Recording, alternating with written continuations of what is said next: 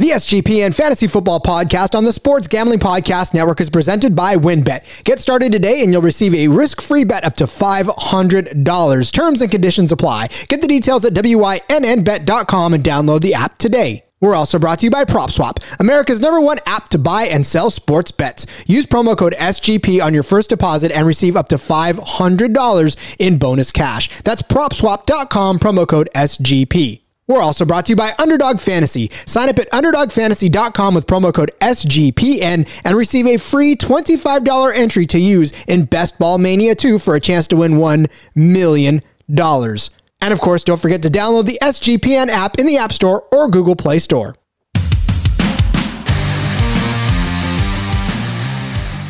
You know what that sound means. It is time for another Sports Gambling Podcast Network Fantasy Football Podcast on the Sports Gambling Podcast Network. I am your host, Rod Villagomez. Find me on Twitter at RJ Villagomez. Download this fine show anywhere you get your anywhere you get your podcasts. And of course, more importantly, on the SGPN app.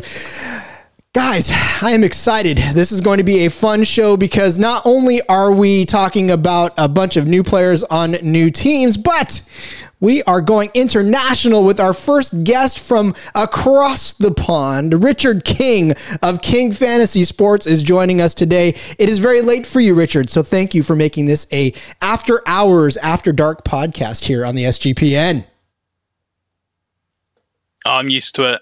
Being in the UK, this time difference kind of bites sometimes, but I'm pleased we could make it work. Me too. And listen, so you're a fan from across the way, obviously. What is it like to watch games with such a... I mean, look, I'm on the West Coast, so I can't really complain. East Coasters complain, but you, my friend, really can complain when the games last long. What's it like watching football for you over there? So I typically watch I'm going to say 6 o'clock. That's the early games. So I normally watch all of those. And then the 9 p.m. games I'll normally watch. And then I'll normally watch like the first half of the Sunday night games. And then just try and blag Monday morning. I don't really, I can't do like the Thursday night or Monday night games like I've always tried, but not having any of the action up until kickoff, it's always a bit of a struggle. So, I can only imagine. I mean, I remember watching baseball when I was in Korea, and that was a 12-hour difference. So I was waking up at 6 o'clock in the morning to watch the Giants play baseball, and that was rough. So, kudos to you for keeping up your fandom way over there in a time zone far away. But not a time zone far away is okay. We are going to, and I'm not going to get too much into this because, again, we try to keep this show very, very concise and very brief, but we have had so much knowledge dropped on this show that our fantasy administrator has called me in and said, no more fact checkers, Rod, because you guys always drop the knowledge and, well, me, not really so much, but your guests and the fact checker always just are so prepared that there's nothing to fact check. So we are going to keep score now per round of these 10. And now our first official scorekeeper is Dan Titus. You know him. You love him from the SGPN Fantasy Football Podcast, other host. And we are just so excited to have him as our first scorekeeper. So Dan, thanks for experimenting as always with this show, and thanks for being on again. No doubt, man. Wouldn't do anything else, man. I love this show, and you just continue to bring these fire guests along. So if we have to pivot a little bit to make it a little bit more entertaining, that's what we got to do. But just want to break down the quick rundown of what the scoring is going to be. We're going to run this like a boxing match. There's going to be a max of 3 points per round. If someone delivers a knockout blow, they're getting 3 points. Otherwise, if it's a good, clean fight, can't really determine it, we're going to give it two points to the winner and 1 point to the loser. So that's how we're going to score it. We'll tally it up at the end, and we'll see who's the winner. Whew. I love it. All right. So as always, we're loading 3 minutes up on the clock. That still has not changed. You hear this sound. This has not changed either. That means you have 30 seconds, or we have 30 seconds to wrap up our thoughts, to wrap up our talks. And then when you hear this noise, that means that the game is over. Well, okay, that round is over anyways. And then we move on to the next. So, all right, Richard, all of that is a nutshell, this show. Are you good? Are you ready to roll? Are we ready to do this? Yeah, I'm ready. Let's go. Beautiful. All right. So we are now talking the new players on new teams that are moving. I mean, there's a lot of folks in the offseason that have gone to new teams. We're going to talk about the fantasy relevance of 10 of these, and we are going to put 3 minutes on the clock and go with Mike Davis moving now from the Carolina Panthers to the Atlanta Falcons. Richard, is this a good move for him? Is this a bad move for him? What are we going to expect from Mike Davis now in Atlanta? I think it's a good move. Personally, I think the fact that Todd Gurley was somewhat relevant last season, and I believe he's only got one knee, so Mike Davis is an immediate upgrade in that backfield with 2 working knees. He's not really had that many carries in his career so far. This Atlanta offense is going to need to be doing a lot of work considering the lack of talent they have on defense. So I'm feeling pretty good about Mike Davis, especially with his ADP at the moment. When I last saw it, he was in the back end of the 6th, kind of 7th. I think if you're getting a starting running back there who has upside on an offense that's going to be needing to score points. So that's good move. I mean, I get it, but I just don't think Mike Davis has the RB1 capabilities that everybody thinks he has. I mean, again, last season in Carolina, 165 carries, 12 games, of course, 642 yards. I don't see him getting that much more of a workload where Todd Gurley, of course, you said one knee. Sure, he's got one knee, but he got 195 carries there, 678 yards. So it's not like the workload is going to increase, I think, for Mike Davis. He's still going to have to put up with other guys in that backfield. And again, I don't think that Atlanta has always based their offense on their running game. Now, let's just say with Julio Jones gone, that gives a couple more carries to Mike Davis. I still don't see him as anything more than a journeyman guy that will probably bring you RB1 production some weeks, but I don't think on a consistent basis. You're right about the ADP, though. He's a steal where he's at, but I'm not sure that I'm trusting him to really carry my team at all, really. And maybe if I get him as a back-end RB2, that's what I'm going to get from him, and that's all I'm going to get from him for the season. So I don't see him as a good fit in Atlanta because, again, I don't see any running back as a good fit in Atlanta anymore until maybe Matt Ryan goes away. But I mean, I don't know. You gotta kind of convince me that this guy's going to be really, really good there in Atlanta. I mean, the beautiful thing is you almost made my point for me. You're talking about RB1 performances. He doesn't need to be an RB1 because you're talking he's going to be RB3 on your team, flex consideration. And he'll have some weeks where he has RB2 scoring, maybe RB1 if this Atlanta Falcons offense goes crazy. But I mean, I'm not holding my breath on that. We've seen running backs in this offense before be very fantasy relevant. Tevin Coleman and Devonta Freeman both were viable flex plays. Yeah, I mean, I get it. I still don't see it. I'm going to let Mike Davis be somebody else's problem. Titus, are we scoring per round or are we waiting until the end? What do you want to do? You want to score it per round? Well, he's got to unmute himself. That's what he's got to do first. Dan, you got to unmute yourself, buddy. There you go. True indeed. So to keep it interesting, let's score it per round just we can make sure that you guys know the landscape. If you have to throw some haymakers, you can still do it. So I'm going to give the first round to Rod here, mainly because I just don't get the sell of Mike Davis. And I think Richard had a great point. At best case, this guy is going to be an RB3 for you. Maybe occasionally he's going to be an RB2, but the RB1 upside is really not there. We saw what it looked like when he subbed in for Christian McCaffrey. Last year, he couldn't sustain that workload. The guy was often injured, really was a plotter, and really lost steam at the end of the season. So, in that Atlanta Falcons offense, we know it's really built on Matt Ryan trying to throw the ball. So we'll see. I don't think there's going to be much value there, but certainly if you're getting him in the late 6th round, it certainly could be a viable option. I promise you, Richard, that was not set up. I did not do that on purpose. I just want you to know that right now. I did not mean to win the first round, but let's go for round 2. Maybe this one I'll slip and fall. But we're going to talk about James Conner, who now joins the Arizona Cardinals in that backfield at the vacated position of Kenyon Drake, I think. Really, I don't know. But Richard, what are your thoughts on James Conner in Arizona? What kind of fit are we looking at? And what am I going to have to argue against this time? Well, this move I'm kind of just meh about, which so I'm going to fight the side of saying it's not a good move. I think that you're saying he's replacing Kenyon Drake, who had 239 rushing attempts last season, just shy of 1,000 yards. But I think what we're going to see more is Chase Edmonds take a bigger step in this offense. James Conner hasn't had I don't think he's actually finished a season in the NFL yet. So you've got injury concerns. You've got the fact that Chase Edmonds is still in the backfield, and I think, let me just pull up the depth chart. I should have done that before. Not really got anyone else in the running back room that's going to cause them too much of a threat. But you've still got Kyler Murray out of the backfield as well. I just don't see it there. The workload being there for James Conner to be an effective running back for you this season.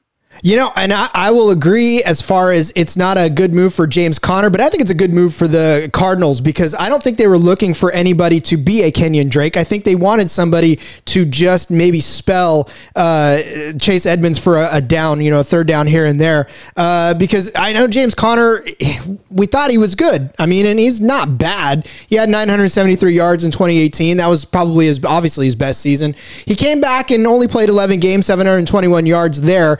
And so, we know that he can handle the load, but you're right. This is the injury concern now because he has not completed an entire season. Should he have completed that 2018 season, we could have seen a 1,000-yard season out of him. But I think the Cardinals know that they're not going to get a Kenyon Drake out of him. I think even James Conner probably at this point knows that they're not going to get a Kenyon Drake out of him. So I think the Cardinals made a good move here by bringing in a guy that could very easily be an RB1 if he could play and if he could stay healthy, but they don't need him to be. So I think they brought him in the right situation. Now, for you as an actionable fantasy player, you're probably not going to do anything more with James Conner than to handcuff him to Chase Edmonds. Maybe grab him in a very late round if he's still around for some running back depth. But you are certainly not putting your entire season on James Conner for sure. Definitely not. Yeah. And so to just wrap up that point and to put a bow on it, I think when you get Chase Edmonds now, when you're looking at him, you're probably bumping him up in your expectations and in your rankings somewhat because you know that now I think he's going to be handling a little more of the load than he may have already been going into this season. And now, of course, with Kenyon Drake gone, certainly done. And you might want to load up on Chase Edmonds where you maybe not would have already. So, Titus, what are we looking at for round 2? We have an even bout. I'm giving it 2-1 to Richard. Come on, Rod. You got to give me something more, man. This guy laid out every point that we needed. You just pretty much reiterated everything he said. So, I mean, I can't deny it, man. I think that this James Conner signing is really just getting a mid-level guy to kind of just plod, maybe get some goal line carries, because that's what Kenyon Drake's role really was with the Arizona Cardinals last year. Kyler Murray is the real running threat in that backfield. And at this point, they signed James Conner for a 1-year deal. They're not giving this guy any money. This guy's going to be out of here. They're going to be making a new decision for that backfield. This is going to be a prove-it deal, really, for Chase Edmonds to see if he can sustain a larger workload. So I agree with you both, but giving the round to Richard. Yeah, well, see, I told you, Richard. I told you to get one in there because He's just done that to keep it interesting. He knows entertainment value. He's a good man. Speaking of entertainment value, I don't know if we're going to get any out of the New York Jets this season, but there could be some miracles happening. And Tevin Coleman is moving over now from the Niners to the Jets, almost maybe in a worse situation. But he's going there nonetheless. And does he make an impact? I don't know. Richard, what are your feelings on one Tevin Coleman now as a New York Jet? I feel like this New York Jets backfield is going to be very much like the 49ers in that they're going to be sharing all of the carries. The issue being that they won't have the same production as the 49ers. So you're going to feel like I don't really want too much of a piece of it. You've got the fact that the team invested in Michael Carter in the draft. They've still got LaMichael Pirine, and for some reason everyone's still talking about Ty Johnson. You're not good enough to play for the Lions, but apparently you're good enough to start in the NFL. I don't understand the concept of that, but you've got a couple of guys there that I think are going to be trying to take snaps away. You've got the fact that we're going to be seeing a lot of negative game strips, I think, for this team. So it would be interesting to see what Zach Wilson has to do with his arm. So I'm not sold on Tevin Coleman there. I think he might be one of those players who flashes at the start of the season and you trade mid-season when his value's at his highest.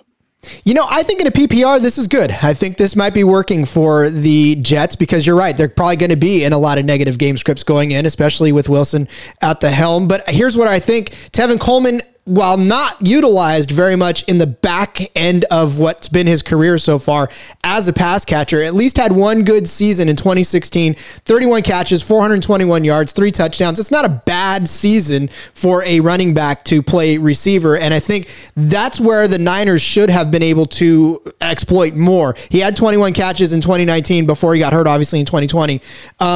So I think this is someplace where they haven't utilized Tevin Coleman enough. I think he's got the hands to be a pass catching running back. And I think if the Jets could tap into that a little bit, they may actually be able to spell their backfield a little bit better. I mean, you're right. They brought in some folks to play and there's going to be people that need to rush the ball. LaMichael Pirine, obviously Frank Gore was the guy. He vacated that role now, but even Pirine himself, 64 carries, 232 yards, doesn't seem like an every down kind of back. So I think if we give Tevin Coleman some carries, but a lot more catches, I think that Jets backfield is better off. I'll just jump in real quick and say if you're holding on 2016, then that's not gone well for you as an argument. Todd Gurley had a good 2016. David Johnson had a good 2016. So unless you're putting those guys in your starting lineup, I don't see why you're using that as an argument for Tevin Coleman. I'm just saying there's one season to hang your hat on that the guy actually did something and maybe he could do it again. He just got hurt too much. That's my only point. Come on, Richard. Titus, what are we looking at for round 3? So, man, that was an interesting round. I think Richard really came out swinging towards the end of that round there, had you on the ropes. So I'm going to give it a 3-0. I mean, I got to feel him on this, man, because Tevin Coleman is really in this brutal timeshare right now. And he's surrounded by youth. And that's like the worst problem to have in a situation where you're the wily veteran. Now, he does have his head coach that he had in the San Francisco 49ers in front of him. But I got to agree with Richard here. This is going to be a lot of negative game scripts, which isn't going to bode well for a running back that has a pretty storied injury history. So shout out to Adam Pelletier here, our resident principal and fantasy administrator, because he swears that Ty Johnson's going to be fantasy relevant this year, which is complete dog shit. Cannot believe it. So thank you, Richard, for just pointing that out, because that's just a joke. So we have now the current score is 6-3-1 King Sports. Oof. All right, fine. I'm going to have to step it up here in round 3 or round 4 rather. And this round is going to be one Giovanni Bernard, who is going from the Bengals to the Buccaneers. I don't know. I want to hear what Richard has to say before I formulate my opinion, because this is one of the tougher ones for me to try to figure out what to do with. So, Richard, let's get your argument first to see where your head's at here in Giovanni Bernard. Okay. My argument here for Giovanni Bernard is to pretty much look at the career of James White, because for me, they're a very, very similar player. You got Tom Brady there in the pocket, who that offensive line really protected him last season. But if he doesn't like something, he's just going to look for that valve. And that was always James White. And now it's going to be Giovanni Bernard. He's going to be in PPR formats. I think he's going to be pretty valuable. I mean, let's not forget that you got Leonard Fournette, who I affectionately call Noodle Legs, because his legs seem to always go to jelly at some point during the season. And Ronald Jones, who seems like if he uses the wrong color Gatorade, he'll just get benched for 3 games. So we could even see Giovanni Bernard getting a couple more snaps and carries out of the backfield. So I quite like it, especially in PPR formats.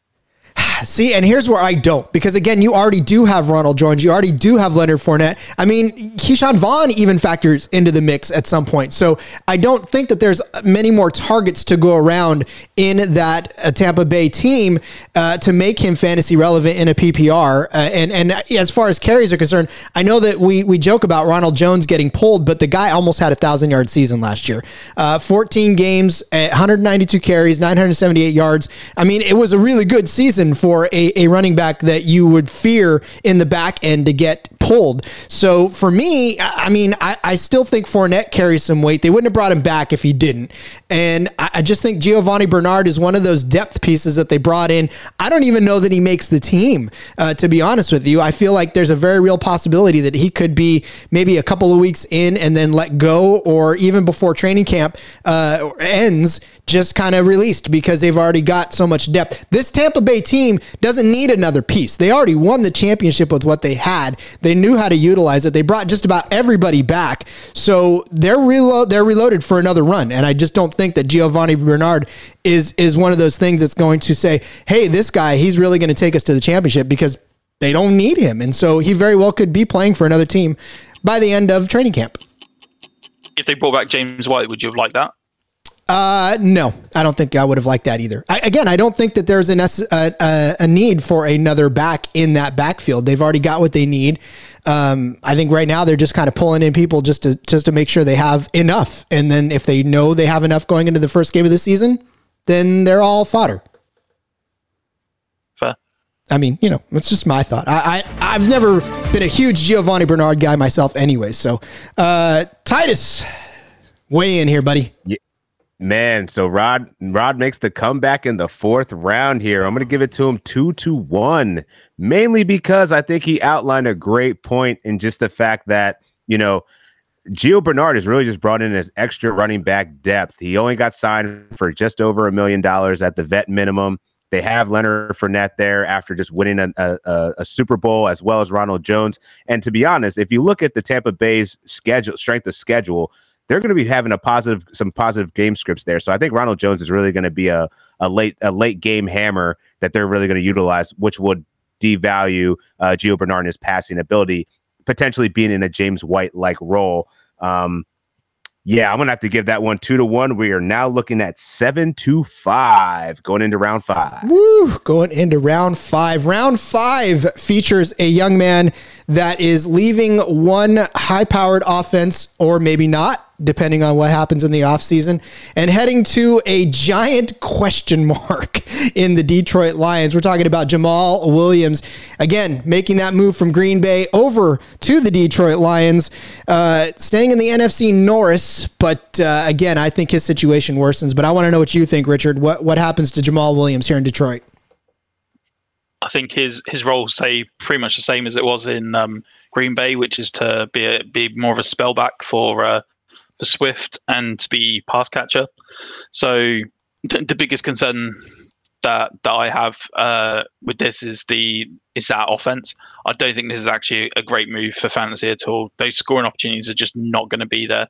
The fact that you've brought in Jared Goff as your quarterback, a guy who's typically looked down, short field passes, and then you've brought in deep threats in Perryman and Tyrell Williams, who we've not even seen play for 2 years. This offense, I don't think is going to be very good. I think the only pieces that I want to be touching are Swift, just purely from a workload standpoint, and Hockenson, because I think he's going to be seeing a lot of the dump-offs. I don't think Jamaal Williams is going to be on the field all that much, and when he is, those scoring opportunities are just not there for him. Deep flex play at best. Yeah, unfortunately, I can't disagree with you on that, but I will add on top of that Jamaal Williams, even in the Green Bay offense there, he had 505 yards, 119 carries, and only 2 touchdowns. It was, and most of that came from when Aaron Jones was not a factor as well. So again, you're right. I mean, when there's better backs in front of him, Jamaal Williams does not see the field, and I don't see him seeing much more of the field. And even as a pass catcher. He only had 31 receptions, 236 yards with the Green Bay Packers. Jared Goff is not one to look that way. And so I don't think even in this Detroit offense, he's going to continue to do the same that he's done before. I don't see Jamal getting a lot of play. I'm not drafting Jamal at all, not even for depth at the position, because I have a feeling that he'll be around on the waiver wire when I do need him to be there. I don't see too many people drafting him in the earlier rounds, and certainly not in the late rounds. But I don't know. Have you done much mock drafting, Richard? I have, and I'm not picking up Jamal Williams at all. I mean, I'm not going to pick up a running back who isn't going to be that effective. If Swift goes down, I don't think Jamal Williams just takes all of that workload. I think you'll see it split between a couple of guys. And so if you're looking at the best case scenario being a timeshare in a bad offense, not for me. Yeah. I mean, Adrian Peterson last year, 156 carries, 604 yards. It wasn't like the Detroit Lions backs were doing amazing things anyways. The ghost of Adrian Peterson getting 604 yards, DeAndre Swift coming in with 521. Jamal Williams doesn't have a lot of, dare I say, upside in that offense. Again, stay away. I'm sorry, I had to agree this time, but I had to agree. So Titus, that was probably hard to score when both of us were on the same page. So I guess you're just gonna have to go to the tape.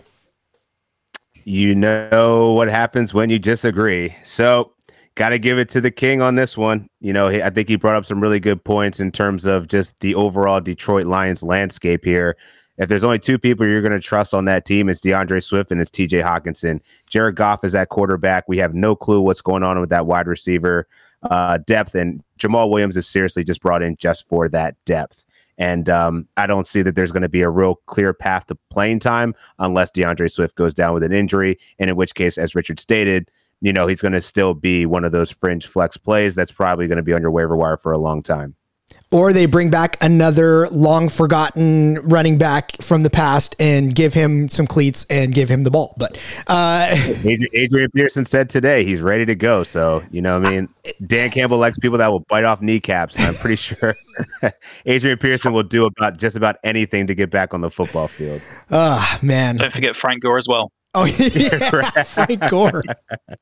Oh, man. All right. Well, with that, we're going to step aside. We're going to pay some bills, come back with our final five. And this has been fun so far. I think we'll come back and do a little bit more. As is every episode of this show, we are brought to you by WynnBET, because WynnBET is bringing you the action of real sports betting with the Wynn Las Vegas experience. You can get in on all your favorite teams, all your favorite players, and all your favorite sports games. They have got generous promos going on all the time. Odds, parlays, it's all happening right now at WynnBET. Plus, if you get started today, you're going to receive a special offer, up to $500 in risk-free sports bets. That's right, $500 risk-free sports bets. Of course, terms and conditions always apply. You can get the details right now at wynnbet.com and download the app today. We are also brought to you today again by PropSwap, America's #1 app to buy and sell sports bets. You can find, and I mean this, the best odds on NBA championship tickets when you buy directly from other bettors on PropSwap. If you see a ticket you like, but you think the price is too high, you think someone's trying to get over on you, don't worry. You can submit a bid for a price that you think is fair, and then you can buy it. Every ticket purchased on PropSwap can be resold at any time with one click of a button. And PropSwap gives you a suggested price tool to let you know how much your ticket is worth. Last week, a PropSwap customer sold a $500 40-1 Phoenix Suns championship ticket for $600. That's after the Suns went up 2-0 in the finals. A 30 times return for the seller. It's big money. And adjusted the odds of -400 for the buyer when every sportsbook in the country had the Suns at -500. Not PropSwap, ladies and gentlemen. With PropSwap, your bet doesn't need to win in order to make money. It just needs to improve. Think of it like the stock market, but for sports betting. Use promo code SGP on your first deposit and receive up to $500 in bonus cash. Go to PropSwap.com, download the PropSwap app today. Of course, as always, we are brought to you by Underdog Fantasy. Make sure you head over to UnderdogFantasy.com right now. Use that promo code SGPN for a free $25. That's right. Sign up now for a free shot at $1 million. Download the app today. Sign up at UnderdogFantasy.com. Use that promo code SGP. And if you would like a hands-on explanation of how it works, you can head over to the YouTube channel right now, the Sports Gambling Podcast YouTube channel. Watch 24 hours of our man Ryan Kramer going after it, draft after draft after draft. It is something to behold. Make sure you check that out. Then go download the Underdog Fantasy app. Use promo code SGPN. Get your shot at that Best Ball Mania $2 million contest. Of course, the SGPN app now is live on the Play Store and the App Store, so make sure you head over there. It gives you access to all of our picks, all of our podcasts, everything you want in the SGPN right there on that app. And of course, don't forget to toss us an app review. Download the app today. Get started. You can listen to this show right after you do it too, or you know, all the past episodes, whatever you want. Just download the app, shoot us a review, let us know what you think. For more of the SGPN Fantasy Football Podcast, I am here with Richard King from the. Well, we didn't actually nail down exactly where you are in the. Is it the UK that you're at right now? Yeah, I'm in England. So I'm in a place called Reading, which is about, I don't know, half an hour, 40 minutes west of London. All right, we'll take it. So close to you're like a guy from California. You're like, we're in somewhere around LA, somewhere around Sacramento. You got to give everybody the big ones where they know where they're looking from. And of course, the scorekeeper himself, Dan Titus, who is readily scoring this match. Why don't we give everybody a recap of where we're at, and then we'll head back into the next five, Titus. Yes, we're approaching round 6 with Richard King up 9-7 on Rod. So we got a tight match here. I'm expecting you guys to throw them. Let's see what you got. Let's see some combinations. What other kind of whatever you got in the I can't even think about what I was going to say there. Whatever you got, bring it. Let's go. In the arsenal. 5 more rounds to go. 5 more rounds to go. Okay, so we start off round 6 with Corey Davis, who is now making the jump over to the Jets from the Titans.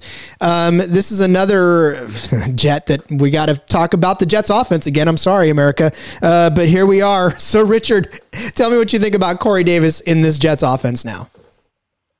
I mean, imagine being excited about Corey Davis being a wide receiver 1. No, not going to happen.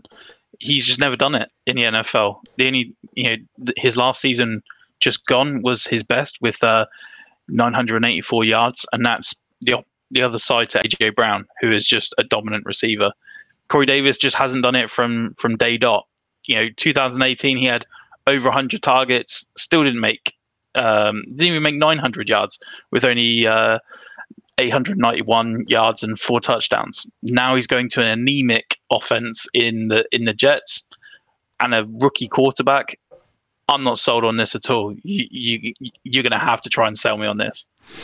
Okay, well, maybe I will then, because I think that Corey Davis is exactly what the Jets need. They need just a super explosive guy. I know that you said he has never really been a wide receiver 1, and you're right. I mean, AJ Brown did kind of pave the way for him to get 984 yards, but let's not forget that he was a very highly touted guy coming into at least the 2018 season. I'm not going back to 2016 anymore, Richard. You've already got me on that one, but at least on 2018. 891 yards, 65 receptions. It was a pretty good season for him, and I think that was really the only season that you could kind of point to and say that this is the potential of a lone Corey Davis. Now, in a Jets offense, you're right, that is going to be anemic. I feel like they need somebody. They need that person that's going to really step it up for them, and I think that's what they're going to get out of Corey Davis. He's not going to have AJ Brown, but I don't think he's going to need AJ Brown. I think he's a talent in and of his own right. And I feel like if you're going to give a rookie quarterback any sort of actual target to catch the ball, it's going to be him, because Jamison Crowder God bless him, 699 yards last season. He's not the guy. He's not A.J. Brown, but he is going to get some attention. And I think that's going to give Corey Davis the opportunity to be the wide receiver one finally that he's going to get to be there. Because, again, there's really nobody else with the type of talent I think that Corey Davis has. So, I've done my projections for the Jets, and I've got Corey Davis at 52 receptions for under 800 yards and 4 touchdowns. Wow. That's just not going to get it done. I don't want it. Thank you. Move on. Where do you have Jamison Crowder? Just by chance. I have him at 55 receptions and just over 600 yards. So you really are down on the whole Jets offense, aren't you? Yeah, I mean, you've got a rookie quarterback. You've got an offensive line that it should be improving, but still has a lot of ways to go. I think they're going to look to establish the run if they can, and I think I just don't see it happening too much. Yeah, I mean, again, we're talking about the Jets offense here, so it's not like we're making ourselves super excited about anything. I'm trying to pull up now real quick just the what do we have for our SGPN projections. But while you do that, let's go to the tape. Titus, where's that round fall for you? I'm giving that one to Richard once again. Damn, he's up 11-8 now. Well, okay, I guess I can't really say too much because our projections for him have him at 58 catches, 593 yards. So we are super down on Corey Davis as well. So I want to check what Crowder is real quick on that one. Crowder is 674 yards. Yeah, I guess no love for the Jets offense from anybody in this. Yeah, one bright spot for Corey Davis is that he did have a 70% catch rate, which was better than A.J. Brown's last year, but he's going to have a way worse quarterback throwing to him in Zach Wilson, so not too much optimism there. No, I mean, again, I'm only doing this for the sake of argument's sake because I kind of agree anyways that this is going to be a dumpster fire, but it's not a fun show if we agree every single step of the way, as my buddy Adam Pelletier will tell me. I don't know about this guy though. This guy we may actually be disagreeing with, and that's Will Fuller. He moves to the Miami Dolphins, and I don't know. This is one of those interesting situations. Richard, where is your flag planted on Will Fuller? I actually feel like I could argue this either way. So I'm going to argue negative for Will Fuller. So Will Fuller he's never finished a season in the NFL. It's not really what you want from a player because last time I checked, you only get points if they're on the field. He looked like he was going to complete last season, but it turns out, if you take PEDs, you're going to get banned. Who knew? This Miami Dolphins offense seems like it's quite happy to just sit on its defense and then let the running game do the big work. The fact that the Dolphins moved down then back up to acquire Jalen Waddle, who is BFF with Tua, I just think a lot of those targets are going to be going Waddle's way. Don't forget you've got Devontae Parker there as well and Mike Gesicki that need to be fed. I think Will Fuller feels to me a little bit like the odd one out, and he'll be used more as a decoy than as an actual target in this offense. No love for the Will Fuller. I just think the guy is super talented. Again, last season, you could have been looking at 1,000-yard season from him had he stayed healthy. He is explosive. He does have off-the-field problems, yes. But I think with the Dolphins, you don't have a lot more that scares people anymore out there. And I think Will Fuller, behind a guy like Devontae Parker, who is going to get a ton of targets in and of his own right. He got 103 of them, led the team last year. But when your second leading receiver is a tight end, you are begging for another receiver there to spell the bleeding. So I know Gesicki's going to get his. I know everybody's high on Gesicki and that he's going to stay relevant. But I think you give Tua another deep threat like Will Fuller, you're going to just do nothing but get good things out of him. I think this is going to be a 1-2 pairing between Parker and and Fuller that you didn't get really in Houston, because Brandon Cooks, he's a good receiver. He's going to be a great receiver again, I think, this season in Houston. But, it depends on who's throwing the ball, I guess. But I think he's going to be a good receiver still. I think he's going to be a 1,000-yard receiver.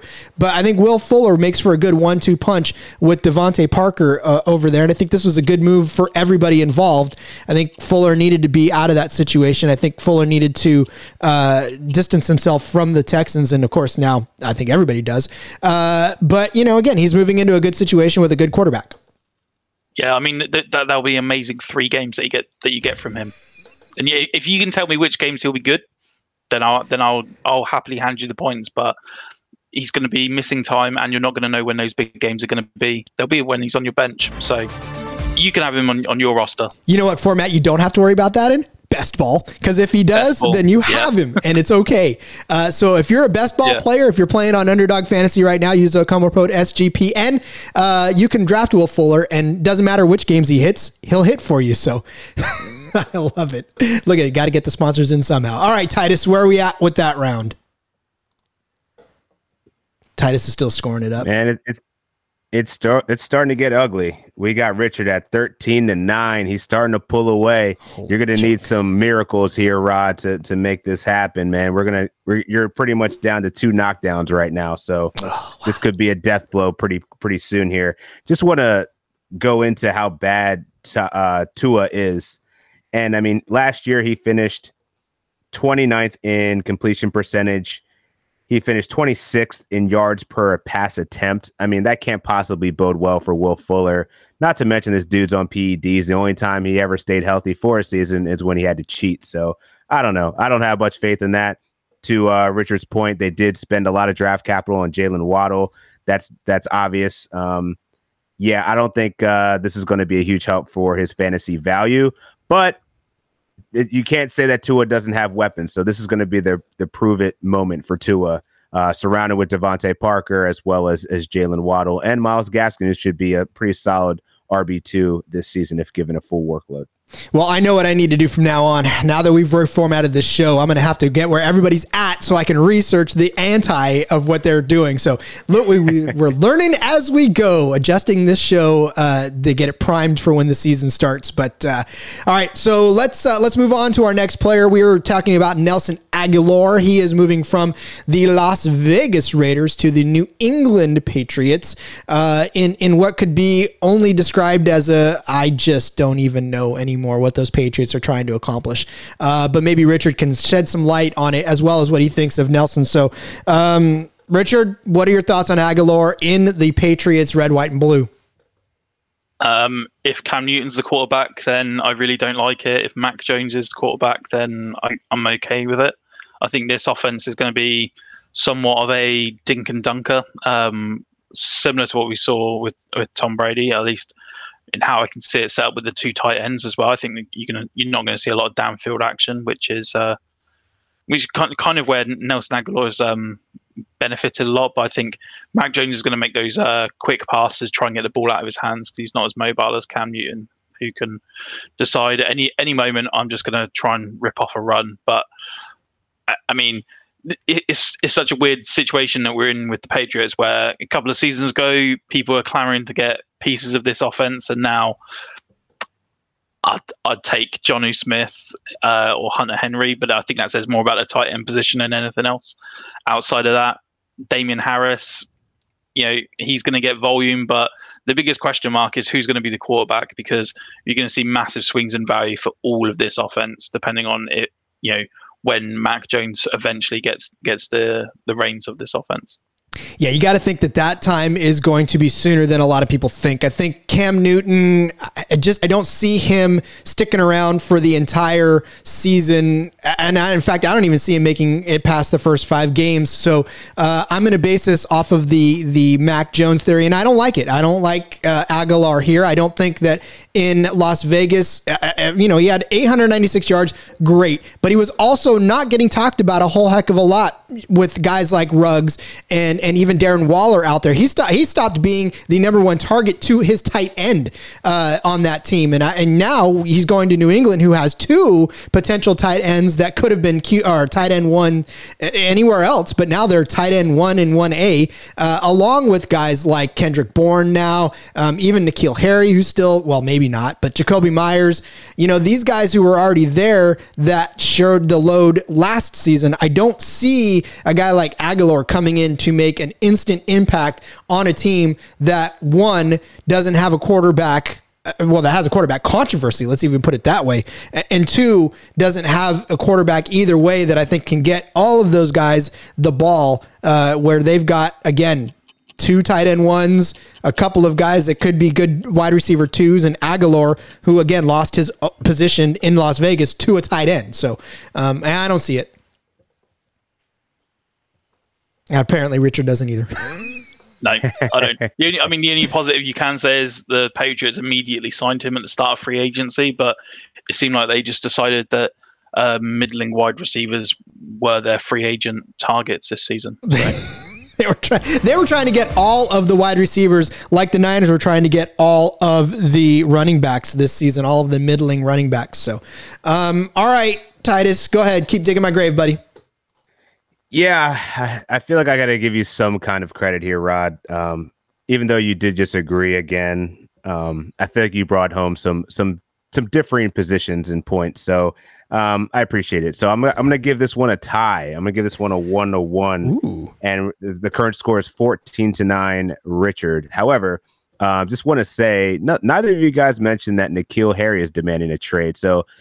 Yeah, Cam Newton can't throw the ball, but that's one less person in the receiver room that he has to worry about. It's really just him and Jakobi Meyers at this point. But yes, they did sign Hunter Henry and Jonnu Smith. So if Cam or Mac Jones is going to be thrown to somebody, it's probably going to be one of those four. But Cam Newton's a disaster. I mean, he says that he's fully healthy. I don't know if we can believe it.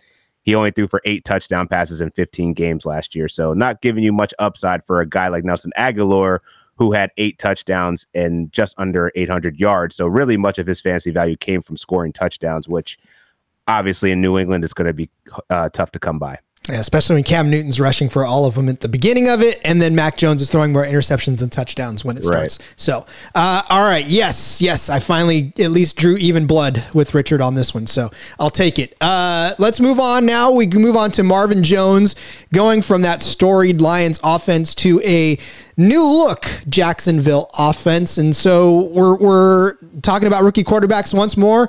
Richard, is this rookie quarterback going to fare better for his receiver than the last one we talked about? I think it will. I think Marvin Jones, I've always liked him as a receiver. I'm actually a Green Bay fan, so I've always suffered those big games that he's had against us. So maybe I'm kind of marred by that, but I think that this offense is kind of ready to go. I mean, if you're talking about a rookie quarterback stepping into a good situation, like you've got good running backs with James Robinson, who came out of nowhere. You've got the first round selection of Travis Etienne. You've got DJ Chark as a receiver. You've got Marvin Jones, who I think is underrated as a receiver. And you've got a lot of targets that were vacated. There's no Keelan Cole. There's no Chris Conley.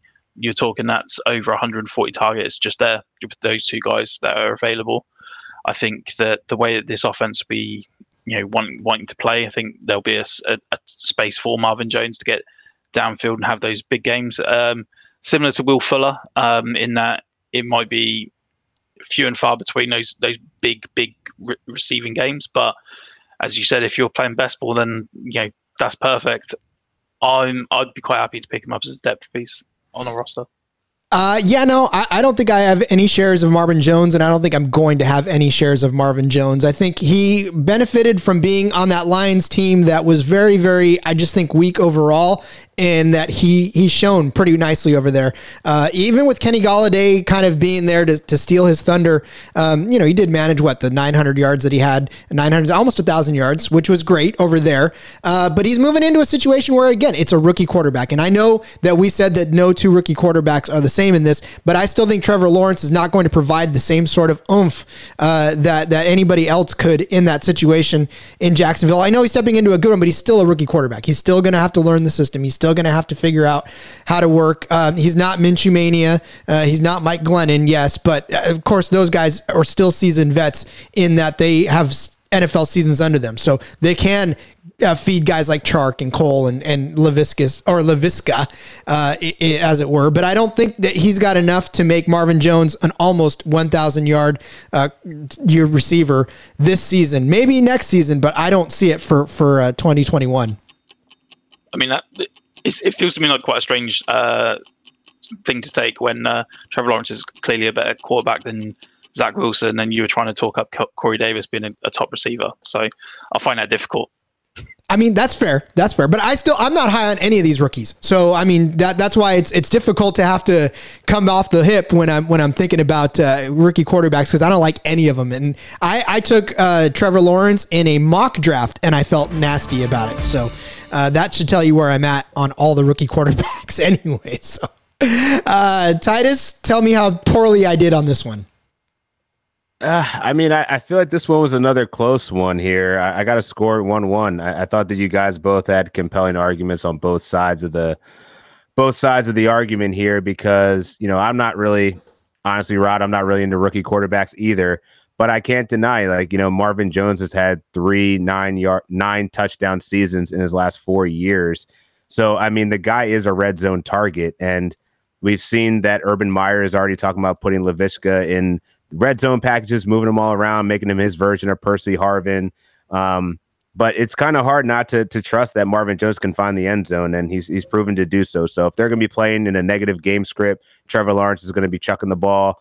It's only one of 3 people that are going to be catching that. You know, maybe it's the rookie, but I don't think Travis Etienne is going to be as effective early on as some people might think. James Robinson's obviously going to be there still. So Marvin Jones is definitely going to soak up some of that target share. Yeah. But I don't have him on any roster, so that's why I gotta make this a tie. I don't have him on any roster. Richard, have you taken Marvin Jones in any of your drafts?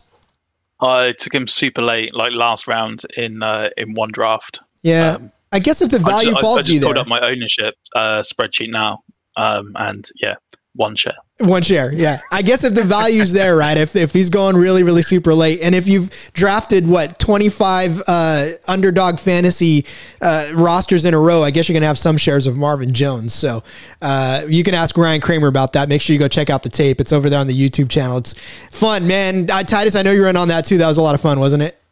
Yeah, that was great. I picked some awful rosters, and Marvin Jones didn't end up on them, so I guess they weren't that bad. All right, let's talk about another receiver who could be on somebody's roster, maybe even a best ball roster.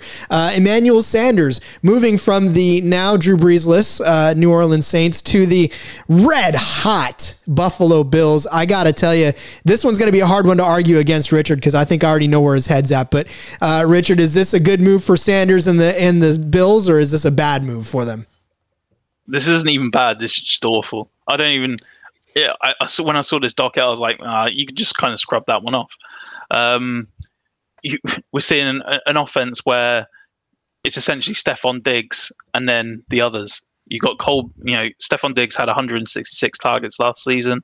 Then massive step down to the next guy, Cole Beasley at 107, and then another massive step down to Gabriel Davis, who had 62. There's just not enough there for Emmanuel Sanders to really do anything. The only guy who's actually left that had more than 40 targets last season is John Brown, and he had 52 with 33 receptions. I'm not saying that Emmanuel Sanders is going to step immediately into that role, but there's just not a lot here when you've got the way that they want to run this team with Josh Allen running out of the backfield. I just don't see it happening that much. I've got Emmanuel Sanders doing worse than Corey Davis, so that should tell you everything. Ooh, wow. Yeah, that does tell you a lot. And now, so here's where I think this is actually going to be a good move. And this is going to be contingent on whether or not Cole Beasley decides he wants to play, or if the Bills want him to play. So let's say Cole Beasley moves out of town and does not decide to play. This is where Emmanuel Sanders really comes into play. And I think he's going to take that Cole Beasley role. And you're right. It is Stephon Diggs, and it is Stephon Diggs, and that's it. But here's what I think is going to happen this season is that they're going to, I mean, NFL defenses are not dumb. They're going to realize that Stephon Diggs is going to be the guy to get the ball all the time. Now, can they stop him? That's a different story, but they're going to at least try. And so what that does is not only will it do this for Cole Beasley if Cole Beasley stays, but I feel like it'll do it for a guy like Sanders, because Sanders is not talented receiver in his own right. I mean, 726 yards last season between three teams, right? Denver and San Francisco. Oh no, I'm sorry, it was New Orleans. 2019 was the three teams. I got to learn how to read spreadsheets. But 726 yards on a Saints team that, it was a good one. But Josh Allen is way better now, I think, than Drew Brees at the end of his career. So I think he's got enough firepower to make more than one fantasy relevant receiver this season. Because again, everybody's just going to tee off on Stephon Diggs. So I feel like this is a good move for Sanders. I feel like it's a good move for you to draft him somewhere in the back end of your drafts as well, just to try to take a shot, especially if Cole Beasley doesn't play. So you didn't think they worked out Stephon Diggs was maybe the big part of this offense, by week 4 when he had 115 yards, week 5 when he had 106 yards. Don't forget in week 2 when he had 153 yards. I mean, you can do whatever you want on defense, but you can't stop him. He's going to be getting his work. That's it. Simple. Yeah. Cole Beasley might not be there, but I mean, if you're thinking Emmanuel Sanders is going to be the guy that steps up there, I think you're mistaken. I think you'll see Gabriel Davis see a larger target share. I feel like there's partly stuff right there too. And I need like a big bomb drop sound effect, because when people start throwing heaters our way, we need to have something queued up for them to just really hit home, because that was a big heater. I feel wounded. Dan, score us up, buddy. That was a vicious uppercut right there, because I was just waiting for Richard to do it. He was teasing it the whole time, especially when you started rambling about how Emmanuel Sanders was going to find some fantasy relevancy. Like, if anything, it's going to be Gabriel Davis if they're keying in on Stephon Diggs. That guy showed a lot of bright spots throughout the season. I think he's going to be their next go-to guy. So he's going to be a great value for you late in rounds and in late drafting in all formats. Whereas Emmanuel Sanders, you can just leave him on waiver wires. He's not going to help you out this season. So I give that one a 3-0 to Richard, to bring out the final tally of 18-11. Damn, I got taken in this first one. I need a ding, ding, ding too. Like, we need to call, throw in the towel.